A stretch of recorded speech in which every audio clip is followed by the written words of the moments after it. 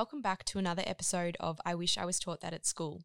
My name is Evelyn Clark, and together with my co-host Emily Wallace, we bring you an episode every week on the topics of finance, property and mindset that hopefully you weren't taught in the everyday school system. This week I'm lucky enough to sit down with Josh Pennell from Prosper Advisory. Josh is the director and also a financial advisor himself. Welcome, Josh. Thanks, Evelyn. Thanks for having me. No worries. Do you want to tell listeners a little bit about your background and perhaps how you got into the financial services industry?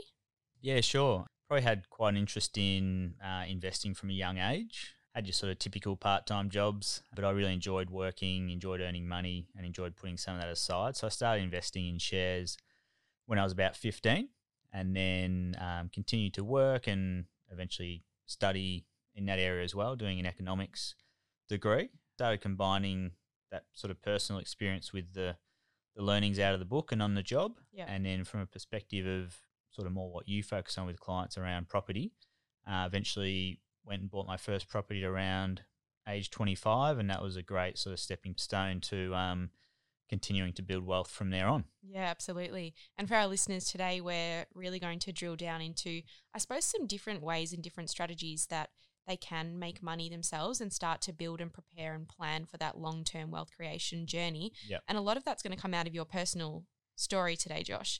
But let's start with the concept of buying your first home, because it is really the first milestone and it's what sets people off in the right direction. Yeah, definitely. I know you've done past episodes on, budgeting and how to manage money, so I'll definitely encourage people to go back and look at that and think about those, because that is definitely where we always start from with clients.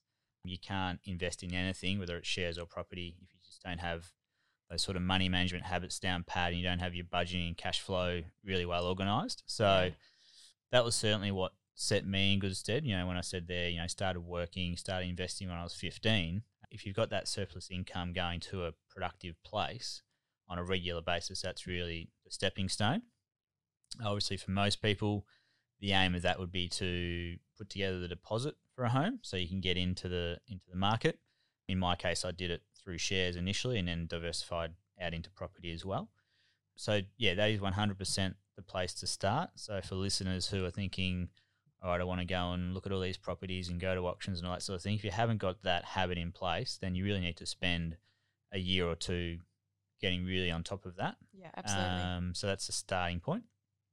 But then from there, if we jump forward a bit and assume we're talking about people who've got that under place and they are ready to be able to make a purchase, I think the key thing is obviously do all your relevant research about choosing a quality property, getting help from people like Evelyn and Emily with actually getting the right finance structures in place and choosing a quality asset is really important. But the thing is, just start as soon as you can. If we can borrow money at the moment at around 3%, you'd hope that you can then go and purchase assets that are going to get you a return of, let's call it hopefully 10% on average per annum or more, which is what history has shown for both property and shares. And that way you're really leveraging your capital and getting a greater return on those borrowings, which is not a scenario we've historically been in. Yeah. So that's an opportunity. But if you don't have that initial capital to start with, then you can't get get going at all. I think you touched on an important point there, which is, say we're looking at a potential return of 10% per annum. A lot of people get caught up in the whole idea of what the rental return looks like in a property. But when we're talking about 10% here, we're really talking about both the capital growth and the rental combined to be able to provide you an overall return of that 10% mark. Yeah. Well, over the long term, both shares and property have returned around about 11% per annum. Yeah. Very similar figures, and we're talking sort of 100-year statistics.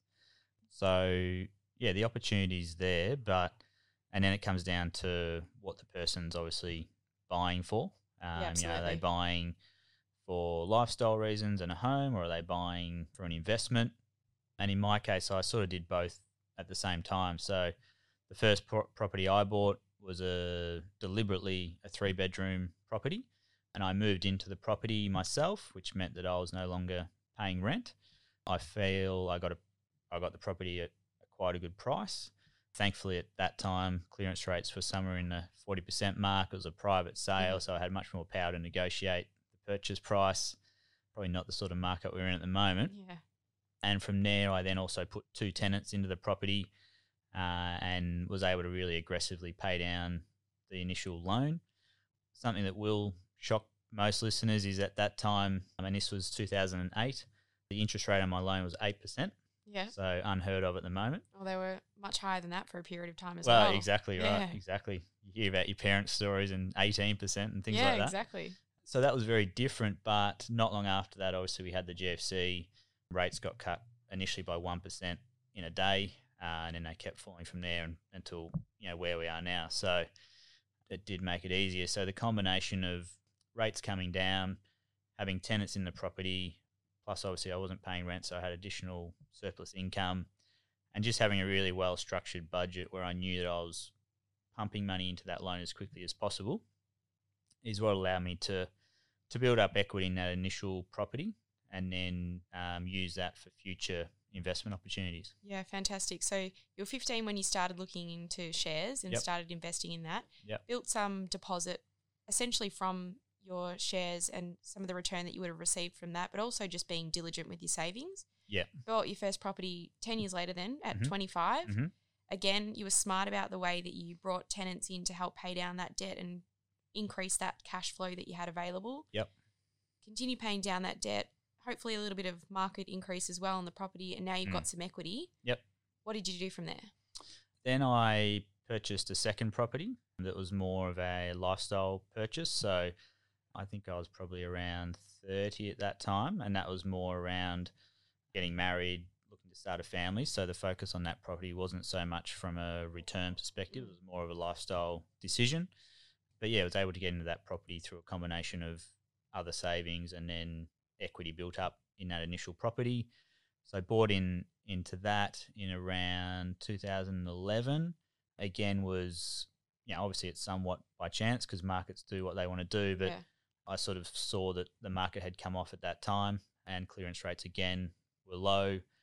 This property did sell by auction, but it wasn't the sort of probably competitive environment we're in at the moment. Yeah. So there were a few bidders, but was able to pick the property up again at what I thought was a pretty reasonable price. After that purchase, continued, didn't obviously rent out any rooms or anything. That property was living there as a family but still continue with those traits around, having a real awareness of what our budget was, paying down debt, etc. And then what that meant was there was an opportunity for me to buy into a business. And the size of that business was probably prohibitive to most people my age in the sense that they wouldn't have been able to fund the purchase.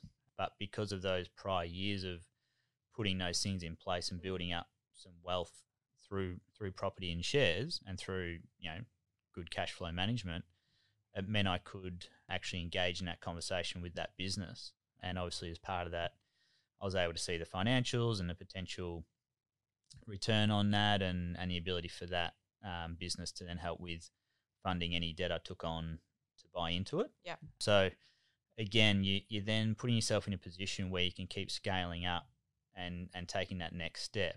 Whereas if you're not already in the investment world, if you're not buying assets that are giving you a better return than sitting your money in the bank, if you're not managing your money well, you're not in a position to keep growing and going that next step up the ladder as you go along. Yeah. So all those decisions, whilst are probably the harder decisions to make along the way, it's sort of a snowball effect. Absolutely. Where your first decision and maybe some sacrifices aids the ability to do the second thing, which aids the ability to do the third thing, and it all keeps growing from there. Yeah, and I think it's really important, like you've mentioned a couple of times, you had the foundations in place, which was really understanding what your financial position looked like, having your cash flow management and your budget in place, and then being really strategic from there about how you chose to invest and what assets you did diversify into, because you didn't just jump straight into a business acquisition or investing in a business, because you wouldn't have been able to do that had you not have had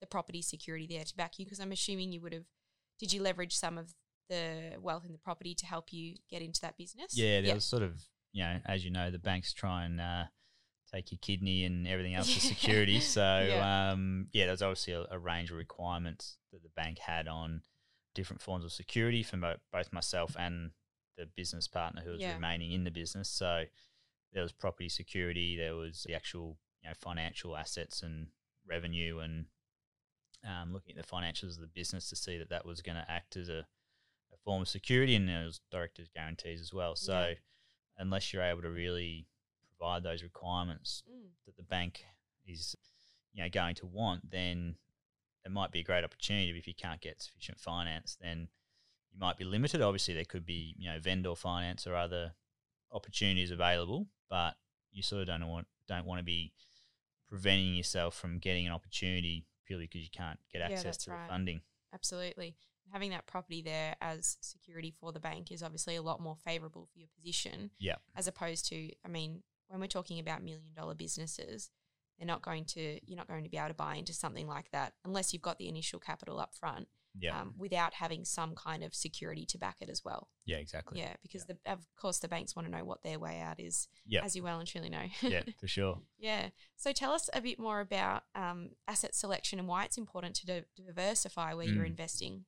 Yeah, well, when I purchased my first property, I actually didn't sell any of my shares to do that. So I felt that they were good assets at the time. I had, savings separate to that to fund my deposit. So I thought, continue with those assets because it is a different asset to property, but also because even though interest rates are 8%, I still felt that those assets were probably going to get me a better return than that over time. So that allowed me to continue diversifying. So over time, it's been a combination of investing in property, investing into my business, retaining a share portfolio, and then with my superannuation, which I've been reasonably aggressive with for my age in terms of contributions and stuff to allow for tax savings, I've focused that more on shares and equity-based investments. So it starts to build out a nice, diverse portfolio. And that's probably a thing to touch on as well, is a lot of people, even who maybe haven't bought a property, are pretty well aware that you can borrow to buy property. Yeah. But a lot less people are aware that you can borrow to invest in shares. And if you are going to do that, you've got two options. You can either take out what's called a margin loan, which is a loan that uses the share portfolio as security, or you can use equity in a property as a security instead. And I've had experience with both and would, in most cases, depending on the client, say that using security in a property is more favourable to the client.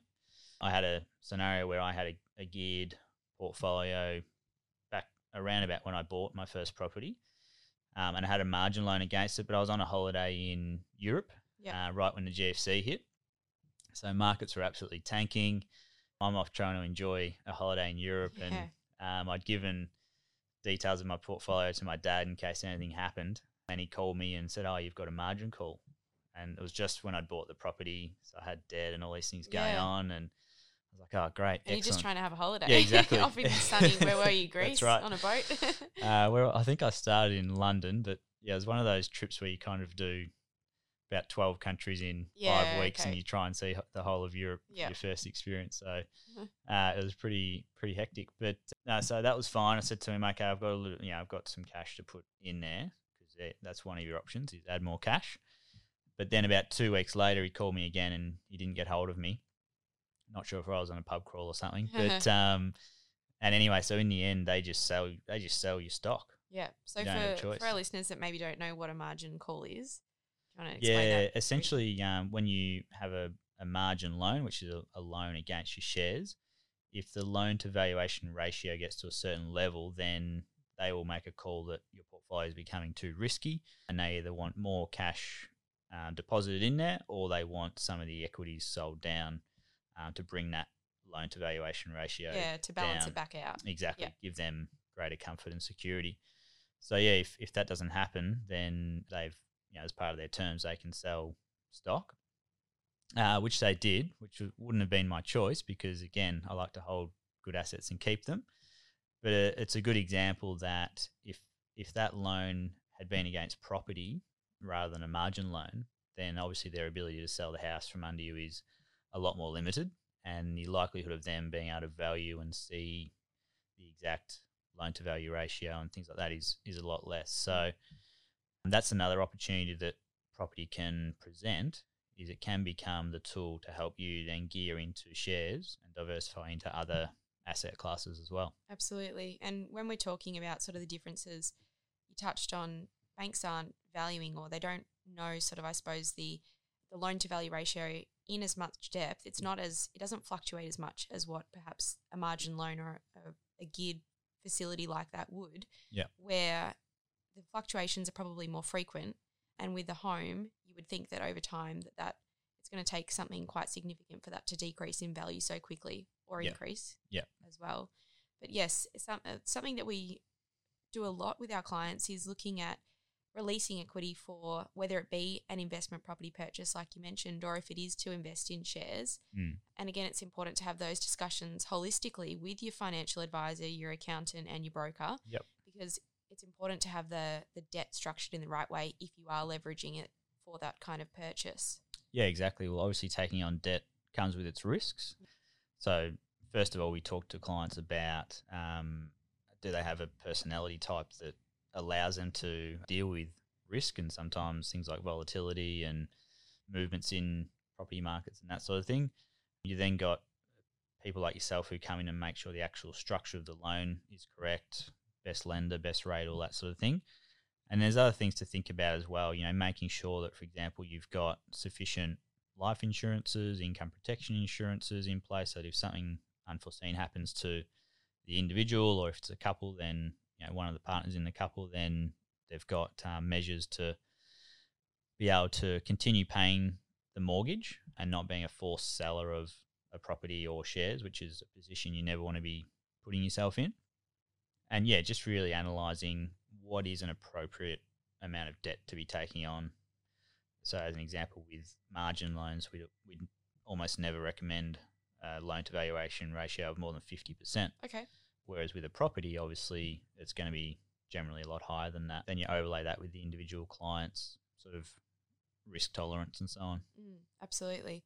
And we mentioned before, I was just telling you before we started recording the podcast, another sort of example similar to what you did, where you got your foot in the door early in the property space and then were able to leverage that to grow.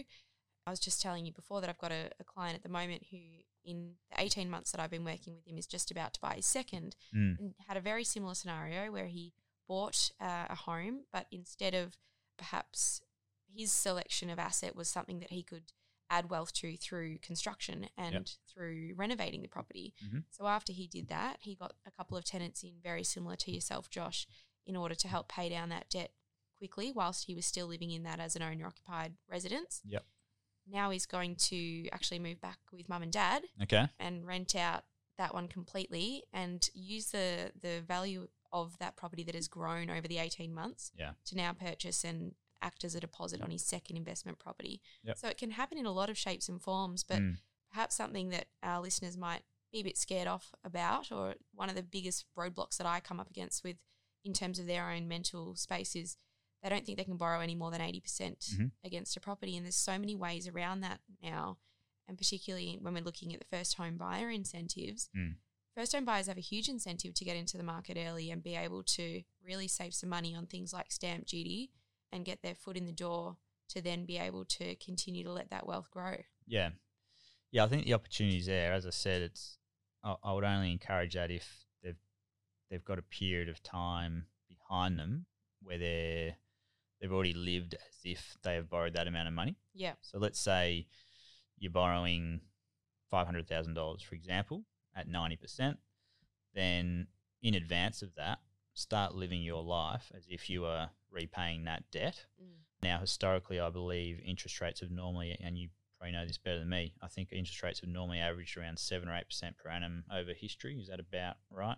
I'm not actually sure. Okay, I think it's around that, like maybe 7s. Springs to mind.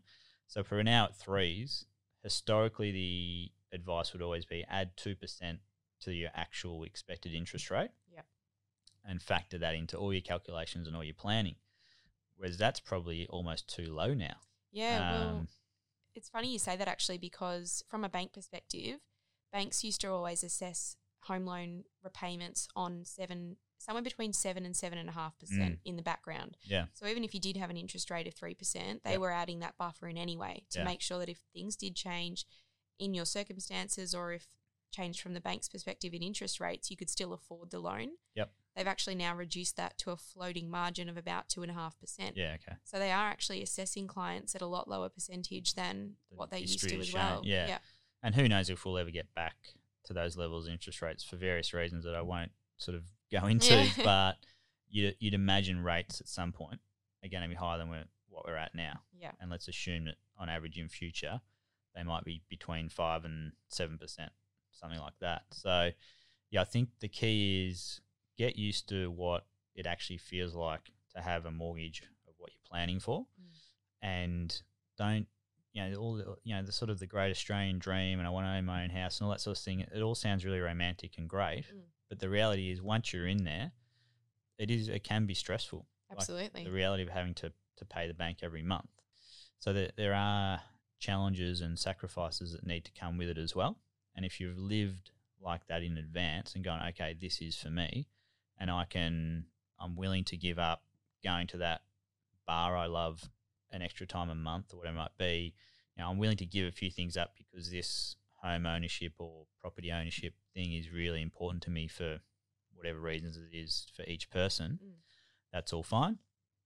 And then committing to, the debt at whatever percentage borrowing is completely fine as well if they're realistically prepared for it.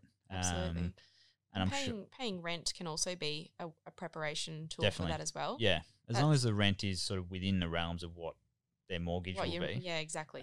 And I'm sure you have had the clients that call you up and say, I bought a property on the weekend at auction. And you're like, well, are you crazy? Because you don't actually have finance yet. You've got legal obligations that come with putting your hand up. Yeah, I just had one 2 weeks ago. I hear these stories all the time. The worst part about it, Josh, is he called me and he said, can you have a look at my borrowing capacity? I'm thinking he'd actually just sold a property. Yeah. So he'd received his net sale proceeds and was actually looking at investing and staying in a cheaper rental. Okay. And I said, not a problem. We did a bit of an analysis on his borrowing capacity. I said, look, you can't actually afford the loan that you need for this particular purchase price. His wife had just come off work and for their current situation, they couldn't afford it. Yeah. And a week later, he called me and said, I just bought at auction. It's unconditional. Oh, my God. Oh, my goodness. He'd been pre-warned. Yeah. I said to him, I don't know about that, but things happen. Yeah. So wherever possible, and I guess that's the whole point of podcasts like this, to try and educate people, try and help them avoid mistakes that others might have made, learn from some of our journeys and experiences, would be, just don't set yourself up for failure. Yeah. Plan in advance. I know it sounds boring and all that sort of thing, and it might take the excitement out of buying a property, but I'd rather have a less exciting 6 months than a really difficult 20 years of paying down a mortgage because, people jumped into something or didn't really sort of have a full awareness of what they were getting themselves in for. So assuming you get all that right, then definitely taking some risk and being willing to borrow, to invest and so forth, definitely the benefits can be there, but people need to realise it's not, it's not a 1 month thing or a 1 year thing. It's an not ongoing, just free money that the bank's going to throw at you. It takes time to build wealth through any asset type, and it's just a matter of going into it well planned out, well prepared, and taking it as have a marathon mentality, not a sprint mentality. Absolutely. Yeah, fantastic. So do you have any advice for our listeners that perhaps haven't started on their journey yet, when they should, what's the youngest person that's come to you and sat down and started looking at their long-term plan? Historically, it's been quite hard to give financial advice to younger people, to be honest, because often they're just not ready to hear it. Okay. And I'd find myself literally saying to them, I really don't think you're capable of receiving advice yet. Right. Come back in 5 years or whatever it might be. And typically they will. There'll be an event. So it'll be, okay, I just got engaged. I just got married. I just had my first child. I didn't used to care about buying property, but now I do. I just got a promotion. Yep. Whatever it is, suddenly jolts them into thinking, all right, I'm now earning more money. I've got more responsibility or whatever it might be. And then they're sort of ready for advice. Having said that, you do get some younger people who are really just on top of it and keen and interested from a younger age. So we definitely have some clients in their early 20s, either off their own bat or maybe their parents are clients or something like that, who come to us and want to get started. But definitely the advice is start as young as you can to implement good money management habits, because it really is about time. The longer period you can put good habits into place, good savings strategies, good investment strategies, you then come and bring in all these opportunities through things like compounding returns. As I said before, using the first asset to help with buying the second asset, taking advantage of the fact that, if you're borrowing money, generally going to be able to invest that in things that achieve better returns than what you borrowed at. And obviously, in many cases, the borrowings come with tax advantages and tax deductions, things like that. So certainly start as young as you can. Start with the basic fundamentals around budgeting and cash flow, and then get the right people around you, people like yourself who are going to actually spend the time to care about what the client needs, what they need to know, how they need to structure things, and essentially get a free education along the way. Yeah, that's right. From those other experts. Yeah. And go from there. Definitely. Seeking the advice of experts is so important. And like you've mentioned, you've literally lived the experience that many clients are sort of looking at achieving. And so who better to chat to in terms of what's worked, what hasn't, and give some real life examples. Yeah, I think with anything in life, like I sort of, I enjoy sort of keeping fit and stuff as well. And, I sort of make the analogy sometimes of I'll go into a gym and I'll see sort of a personal trainer who doesn't look overly healthy to me. And I sort of think, why would I go to them to get, fitness advice for training? Yeah. Like I really don't it doesn't gel with me.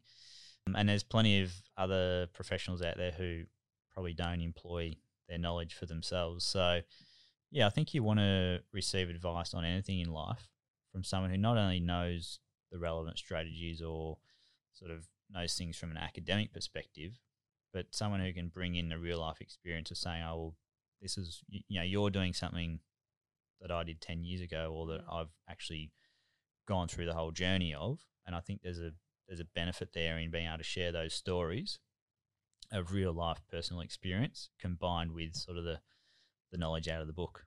Absolutely. Yeah. Very well said. Thanks. So we've come to a point in our podcast now called You've Been Schooled. And I don't know if you've listened to any of our previous episodes. I'm scared. No, don't be scared. This is just a segment in our podcast where I'm going to tell you an interesting fact that hopefully you've never heard of. Hopefully our listeners haven't either. Hence You've Been Schooled. I thought it was going to be like punked, like Ashton Kutcher. Oh, no, not quite. I thought you were going to trip me up. This one relates to, I suppose, probably relatively topical, not to this podcast, but I suppose where we're at in the world at the moment. Recycling one glass jar saves enough energy to watch television for 3 hours. Wow. Yeah. Impressive. I'm not sure how much energy that actually equates to, and I can't say I watch a lot of TV myself, but so the average person has a chance to recycle 25,000 cans in their lifetime. Yep. That's 75,000 hours of watching television. I probably wouldn't put it towards television watching, but imagine what else that could... Exactly. You could put that towards. Podcast listening. Yeah, absolutely. Podcast recording. That's right. Yeah, fantastic. So, Josh, I'm sure our listeners are going to have plenty of questions for you. Sure. Whether or not they are existing property owners, they have an asset portfolio themselves that they want to perhaps have reviewed or look at their superannuation strategy and how they're actually going about their wealth creation. Sure. How can they get in contact with you and what sort of platforms are you available on? Yeah, sure. So we're sort of available in most places. So our website is prosperadvisory.com.au. They can contact me on joshp@prosperadvisory.com.au. I'm also on LinkedIn. So you put a lot of good videos out on LinkedIn, so I'd encourage our listeners to have a bit of a look at those if there's something that interests them there as well. Thanks, yeah. Just for some free advice. Yeah, no, I really enjoy putting them together. Yeah. So yeah, on LinkedIn, and then the business is on Facebook and stuff as well. So yeah, and for our Melbourne listeners, you're based in Bentley. Yeah, based in Bentley is our permanent office. Got a team of 14 accountants and financial advisors there, and then we also work out of some office space in the city as well. Perfect. Well, Thank you so much for coming along. No worries. And for our listeners, we look forward to bringing you another episode next week. Next week will be hosted by Emily Wallace, along with our Chalk Talks on a Wednesday evening, which are little 5-minute bite-sized mindset pieces. And you can follow us on our Instagram and Facebook platforms at With Evelyn and Emily. Thanks, Evelyn. Cheers. No worries.